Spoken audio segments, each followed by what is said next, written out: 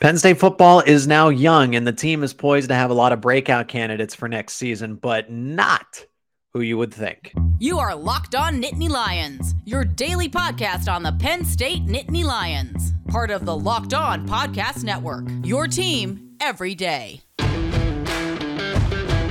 Thanks for making Locked On Nittany Lions your first listen every day. We are free and available wherever you get your podcasts. Today's episode is sponsored by FanDuel Sportsbook, the official sportsbook partner of Locked On. Make every moment more by visiting FanDuel.com/Locked On today to get started. That is FanDuel.com/Locked On. My name is Zach Seiko. Thanks for joining me for another episode, a solo episode. We are back. It was nice to have some of those conversations with Jeff Byers, Eric Olson, and Aeneas Hawkins. If you enjoyed them, go check them out. I highly encourage it. And they'll be back on soon enough to have more conversations about Penn State football, men's hockey, wrestling, and so much more. But breakout candidates, Drew Allar, number one. No, it's not going to be Drew Allar. It's not going to be Nicholas Singleton. It's not going to be Kaytron Allen. There's 4 potential breakout candidates that I have for offense. And don't worry, I'm going to have a segment devoted to the defense as well. That's going to be for another episode. But it's not going to be the obvious choices. Drew Allar is going to start. He's a former 5-star. He's not a breakout candidate. Yes, he's going to have a breakout season, but you want to look for those sleepers, the people that you were least expecting or has the talent, and then are they ready to take that next step forward? So Drew Allar, Nicholas Singleton, and Kaytron Allen are all going to have breakout seasons in their own right because they're going to be much better than what they were a season ago. But no, they are not breakout candidates because who are we kidding? Everybody knows about them. I mean, Singleton and Allar are Heisman candidates, for crying out loud. Singleton's one of the running backs with the best Heisman odds, if you can believe that. Drew Allar has lower Heisman odds, which means that he's more of a favorite than Singleton. But I'll tell you what, I would take those Singleton odds that he could be the Heisman. And technically, Singleton and Allen already had their breakout seasons, right? It was this past year when they were freshmen. They both took over. They made the team so much better. Those 2 individuals made the offense that much better. And that helped the defense and helped the entire team. So without further ado, 4 guys that I think could be breakout candidates in 2023. And the first one is going to be Amari Evans, wide receiver. This is, I think, more of an obvious choice and what people would agree with here. But at 6 foot, 180 pounds, he's the former 3-star from the class of 2022. They burned the red shirt. They played him a lot. The Penn State coaching staff believes he's the real deal. If you watch the recent episode with Aeneas Hawkins, former Penn State defensive lineman, he agreed with me. He said it. He's like, I know that this Penn State coaching staff believes Amari Evans can be essentially the next Jahan Dotson. I've heard that in the same sentence. Maybe not the same kind of caliber of player, but the same type of player where they trust him to be the true number one, where they trust him to have 2 different route concepts in his head as the plays being executed. And then with his judgment and Drew Allar's, or eventually Bo Pribula's, whoever is that quarterback with him on the field, that they are going to trust him to say, you are going to run the right route. So he would be a future number 1. So I'm hearing that. Other people are hearing that. And that he's going to be a feature number 1 type of receiver. Appeared in 12 games. They had no hesitation to burn his red shirt, which says something. If they believe that he was in, they have that red light, yellow lights, green light, the stoplight program, where true freshmen, you have the green light, we're going to burn your red shirt, we want to get you on the field. Yellow light, we got to see where you're at. You could move to a green light, but for right now, we're going to limit your reps and see if we can get you on the field. But you're mostly going to be a practice player. And then red light is you're using the red shirt. You got some stuff to do. You're not going anywhere this season. This is a building year. But Amari Evans blew past that. He was a green light player, and that just means positive things. 5 receptions, 55 yards, and a touchdown. He did have that first career touchdown with Drew Allar. Both of them had their first careers, and that can be more of a regular thing in 2023. I'll get to those transfer portal receivers in a second because we got another one that's already in-house, already on campus, and that is Caden Saunders, a part of that same class, former 4-star prospect, and he could have almost been a 5-star, really. The number 5 wide receiver overall out of 2022, according to 24/7 Sports. That's lofty praise, and that means something. Now, he's 5'10" and a little on the smaller side in terms of weight. He's 180. He is a redshirt freshman. They actually redshirted him. 2 receptions, 21 yards in 2 games played. That's how he has the red shirt. And this is your ideal slot receiver, the Y in this offense with Mike Yurcich. He's got great footwork because he's not big. He's not gonna push off the line of scrimmage. He's gonna use that footwork. He's gonna use that shiftiness to get off the line of scrimmage. And that's what I've heard when I ask people about Caden Saunders and what he brings to the table, and they say he cuts on a dime. He's truly the guy that can change direction with no issues. He has great release off the line of scrimmage. Now, I've made the mistake of comparing him to KJ Hamler. He's not KJ Hamler, and that's fine. They have a similar build. KJ was 5'9", around that 180 range, but KJ Hamler was a little bit faster, a lot a bit faster at that point in time. But where Caden Saunders stands out is that change of direction. You don't know which way he's going. He's great in the open field because he's tough to bring down. So don't let the size scare you and say, well, how's he going to handle getting tackled by bigger players? Not going to be an issue because they can't tackle him. And then a note about these receivers, right? Because, Amari Evans and Caden Saunders, how are they going to play? How are they breakout candidates if they're not really going to play? This is a battle for starting spots. Evans and Saunders have been with the program. This is the full year 2 now. They've been with the team, whereas Dante Cephas comes in over the summer. Malik McClain's got to get adjusted over the spring. But Evans and Cephas are going to battle for the X, and who's to say they both can't get reps? Who's to say that? Liam Clifford and Saunders are going to be the battle for the slot. And then Malik McClain and Keandre Lambert-Smith are going to battle for the Z, for the starting spot. And then there's a chance if they like Malik McClain at the Z that they're going to move Keandre Lambert-Smith to the slot. That's definitely a possibility if those are the 3 best receivers in Cephas, McClain, and KLS. But McClain and Cephas, bottom line, were brought in to strengthen the depth chart at the very least. I expect them to start, but they also have to get adjusted. And Cephas is coming in the summer. We know that. So can he make up that time in 3 months when he gets here in May, and then he has June, July, and August? You're there. You got West Virginia 30 days out. Will Cephas build that chemistry with Drew Aller in time?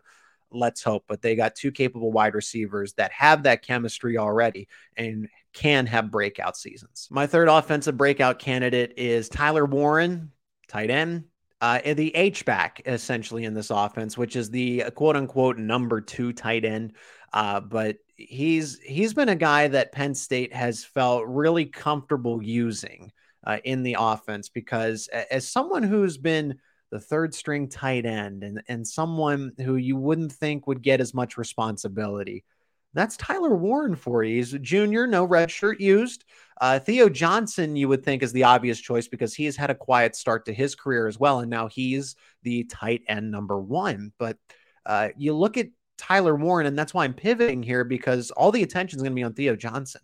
But Tyler Warren, he's appeared in 11 games, 3 starts at tight end this past season, 9 receptions for 108 yards and 3 touchdowns this season. And Penn State seems to go to him in big moments. Remember all those goal line wildcat plays in 2021, the short distance where he would line up at quarterback? Your 3rd-string tight end is doing that as a true freshman. And then the 4th and 1 on the go-ahead drive against Ohio State where they break out into the 5-receiver set and Sean Clifford targets Tyler Warren on a passing play on 4th and 1. Think about that for a second. You're going to Tyler Warren only if you think he's the most sure-handed target on the field. That's what that tells me. In crunch time, game on the line, you go to Tyler Warren. Late game on the game-winning drive against Purdue, when you're on the road against Purdue and you're trusting your backup tight end.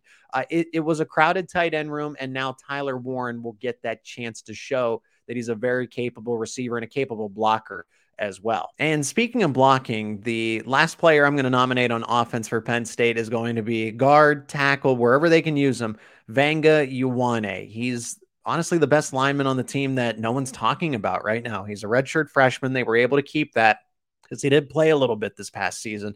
6'4", 335 pounds, appeared in 3 games. He was a late addition to the class of 2022 for recruiting, if you can remember that.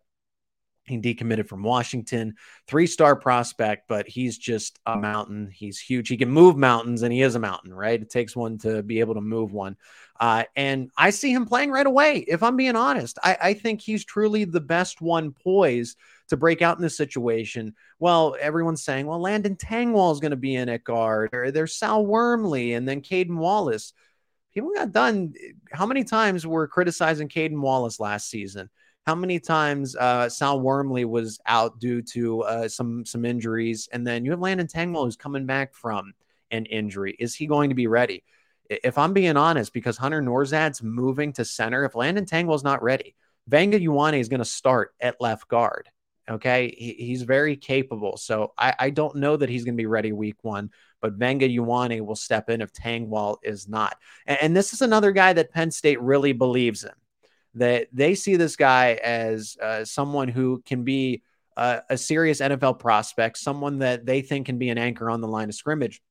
And ask these guys about the coach, ask the coaches about these players. Just ask them, right? The media does, and specifically about players over the summer. And they light up when you mention Vanga Ioane, a Phil Troutwine, a James Franklin, they light up. They did the same thing when Nicholas Singleton and Katron Allen were the story over the summer because they knew what was coming. It's kind of the same case here with Vanga Ioane. That's going to do it for the first segment for breakout candidates. Let me know in the comments if you're watching on YouTube who you think can be a breakout player for Penn State this upcoming season. When we come back, Penn State's new needs in the transfer portal. What does Penn State need now that some guys have moved in, like a Jaden Dotton, Kevon Lee, Jamari Budden, and the receivers that they got?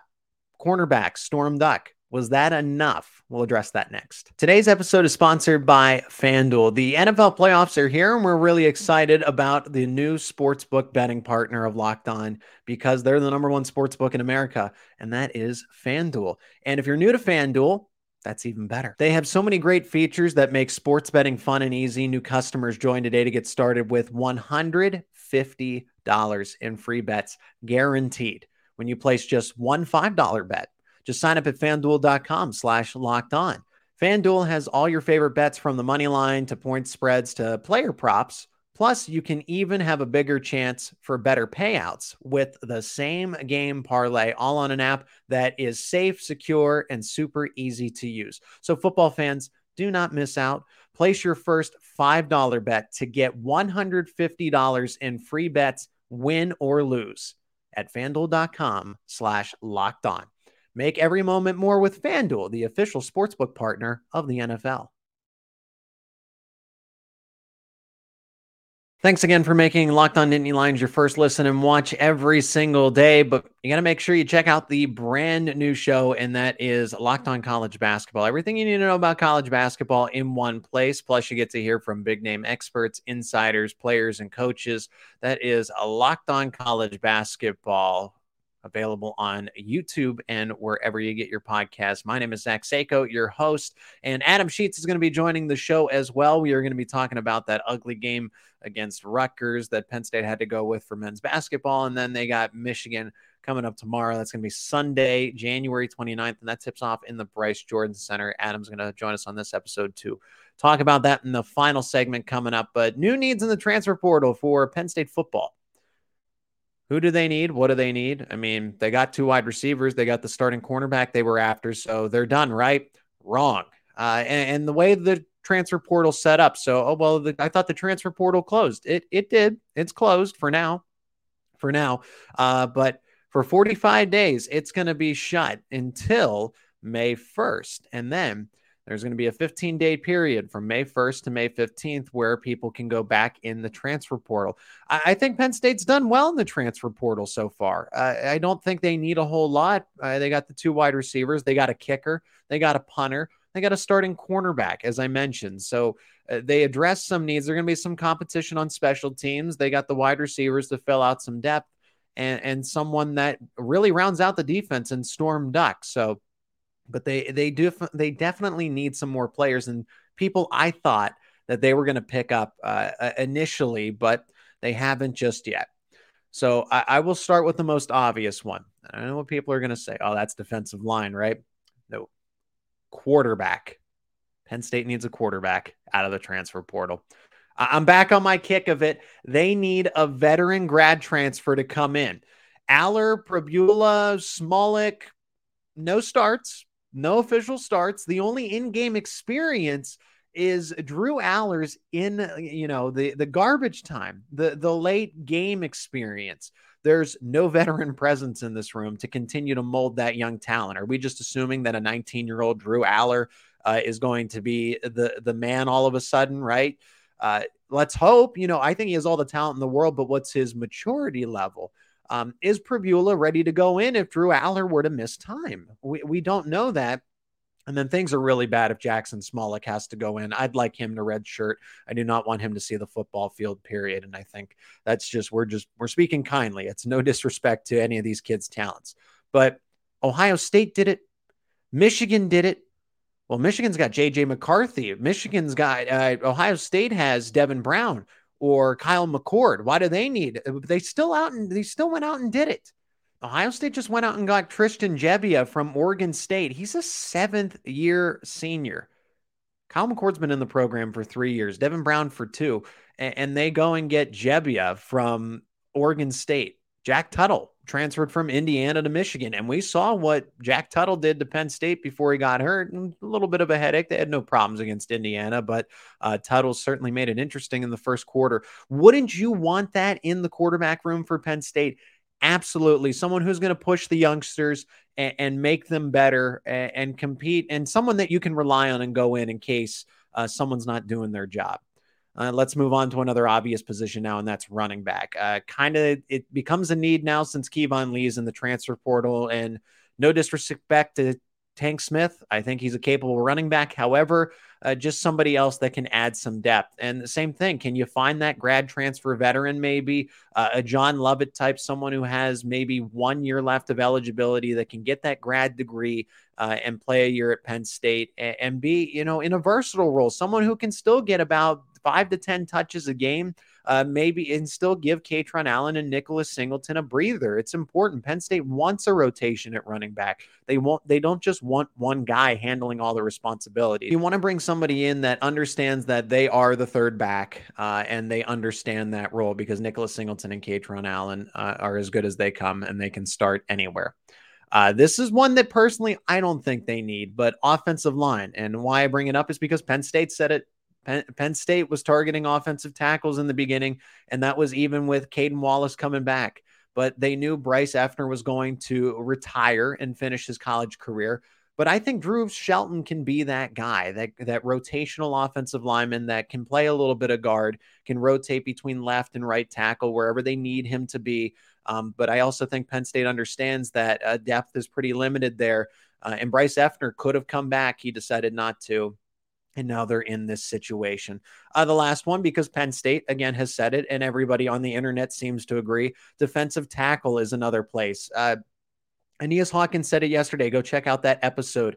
We talked about the defensive line all the way through, from the defensive ends to the guys in the interior. And we both agreed that the defensive tackles are good. It's not a matter of talent. Everybody thinks that Penn State needs a 350-pound nose guard, and that's not what this defense needs. They need athletic guys, but they could definitely boost the depth. So if James Franklin and Penn State say that they need depth at defensive tackle, then I'm going to listen to them because I think they know what's best. It is Locked On Nittany Lions. Final segment, we welcome back Adam Sheets to talk Penn State men's basketball, the ugly loss against Rutgers, and what's to come against Michigan. That is on the way. Welcome back to Locked On Nittany Lions. My name is Zach Sako, your host as always, and joined by a special guest. He is Penn State men's basketball insider for Com Radio Sports at Penn State University, and that is Adam Sheets. Adam, thanks so much for joining me. I wish under better circumstances here, but we got to talk about it anyway because that sucked. That sucked. Yeah, it wasn't easy to watch, out there at Rutgers. They had a bad first half, and you're like, oh, maybe they can figure out in the second half, and the second half was somehow worse than the first half for them. So just not a good game for Penn State out in Piscataway last night. Well, I'm glad to see that you haven't been totally affected by it. You cover this team head to toe, and They got Michigan coming up, but let's talk about the Scarlet Knights first. That was 65-45. That was a game that it felt like Rutgers controlled from start to finish. They're a very good defensive team. We knew that, but Penn State was 4 of 26 from 3-point range. I mean, some nights you just don't have it. I don't want to take the credit for coining the phrase "live by the three, die by the three," but that's what everybody's been saying. And here we are, death by the sword in this case, as no one could make a shot, even though Seth Lundy had some really tough shots. Not all of them were threes, but it's just like, man, sometimes I look back and I'm like, what can't Seth Lundy make when he's got a hand in his face or he's just at a weird angle? So for Penn State, was it just a cold shooting night? Should we be concerned, or is Rutgers just that good? They're better than last year, even though I thought they lost a good bit from last year's team. They did lose a good bit, but Rutgers has done a great job rebuilding. Steve Pikiell's done a great job coaching that team. I think I've listened to Steve Jones, the voice of the Penn State Nittany Lions, a couple times this week, tell us that, Steve Pikiell's done a great job finding a way to win with this team, and it's not pleasant to watch. They're not a fun team. They're not a team that's going to go out there and win 80-77 in a game. It's like, oh, that was just really fun to watch. They play ugly basketball, really gritty basketball, the way Coach Shrewsbury, kind of his motto. They use that. They play physical, and they do their job, and they did that in this game. Some of it was self-inflicted by Penn State. They got some open looks and just couldn't hit anything. Wasn't their night shooting the basketball. But then offensively, Rutgers just pounded Penn State on the interior, went straight inside. That's what kind of led to Coach Shrewsbury's frustrations after the game in the press conference, calling out Penn State's defense in that game because, Rutgers is a team that's going to go inside, but Penn State didn't really make it hard on them for a little bit. Amori really had his way. Paul Mulcahy was able to drive inside a lot on this Penn State defense. There really was no stopping them on the interior from anybody on Penn State's team. So just a really tough night. Credit to Rutgers. They're a team that's right now ranked 19th in the net rankings, which is very important for the NCAA tournament. So they're in a good spot right now, and they were able to get that win over Penn State in dominating fashion and stay in this race for that top 4 seed in the Big Ten. It's so close, but that double bye is huge when you get to the conference tournament, and Rutgers right there as we head towards February. Yeah, and Penn State, again, falling a little bit behind. I thought since, Rutgers' conference record with Penn State was so close, they're only one game ahead. I don't see why Penn State, and they moved from a 6-point dog to then a 7-point, and I said, this doesn't seem right. And the books had it pretty accurately here, because when you look back at the highlights, Amori and Hyatt both had their ways. Like their stats don't overwhelm you, but that's because they didn't have to do a whole lot. They had free range to the basket. They had free range defensively. I mean, there's just a lot I take away that I still look at. I kind of turned a blind eye to it. The front court, it'll be okay. It'll be okay. It'll be okay. It's not okay. It's not okay. Can Penn State? I don't think that Penn State can make it this far without any sort of presence in the front court. Keba Jai, Caleb Dorsey, having Evan Mahaffey basically play a really short 5 position. He's been effective at times. Is Penn State going to figure it out in the front court, or are they just all in on shooting the basketball as much as they can? I don't think they'll figure it out this season by one guy. I think Keba Jai did not play horrible for what he's been giving Penn State against Rutgers. Very limited time. He's not a guy you're going to chuck out there for 30-plus minutes and expect him to be a big-time contributor. When he was in, I thought he did his job. Ended with a plus-plus-minus. The only guy that was plus for this Penn State team in the plus-minus category against Rutgers. But they don't have a lot of depth there. Keba's kind of a mixed 5. He's naturally a power forward, being forced to play center by necessity. Yeah. I mean, Caleb Dorsey's a guy who hasn't got a lot of time recently, played a little bit against Rutgers. Michael Henn's been in and out of the lineup at times, really inconsistent with his minutes. And Demetrius Lilly had an injury early in the season that's completely stunted his growth and development this season. For now, we haven't really seen him at all in Big Ten play, and he was that other guy you were kind of hoping maybe to fill in that 5 position. So you've had to go small by necessity, that they really don't have anybody to put in there to really guard those 5 positions, which is why it's so important for them to not knock down these outside shots because they're not going to have that interior presence offensively or defensively counteract that by knocking down threes. And when they don't, you're going to see games like that Rutgers game where they just can't score and the other team can't be stopped on the interior. So it's going to be something it's hard to fix in the middle of the season because you don't have any new guys. It's not like the NBA where you can make a trade and go get a big guy somewhere, which I'm sure they'd love to do right now. But, it's going to be something they're going to have to live with, find a way to maybe put some like duct tape on that hole for Penn State right now, and then focus on it in the transfer portal, as well as you have Kerry Booth coming in this recruiting class you maybe can fix for next season. But this season, just going to have to live by it, and hopefully you knock down shots, and maybe Keba Jai can step up and continue his development to maybe be more of an impactful player as late February and early March come around. Is Miles Dredd okay? Because Andrew Funk, I don't think, and it's not, Miles Dredd is really only holding this team back. When collectively you're making 4 3-pointers, that's going to lose you a game every single time. But then I said, Andrew Funk's a huge X factor here. When he's ice cold, the team loses. When he's red hot, they win. And now it's like, I think the forgotten piece here is Miles Dredd. He had 11 points just a game ago, but other than back in December, he didn't have double digits in any game. It's a 5, 6. What is he just not healed up from the shoulder injury from a season ago? Is he playing out of position? What kind of insight do you have for Miles Dredd and his late performances? I think there's a lot going on with Miles. I think he's still really valuable to this team because he's a guy who can play that small ball 5 just because of how big he is, not height-wise, just strength. He can bang around with those big guys. He's 6'4", plays like he's 6'10", 6'11", so he's a guy you can chuck there in the middle and just play physical and bang around with some big guys down low.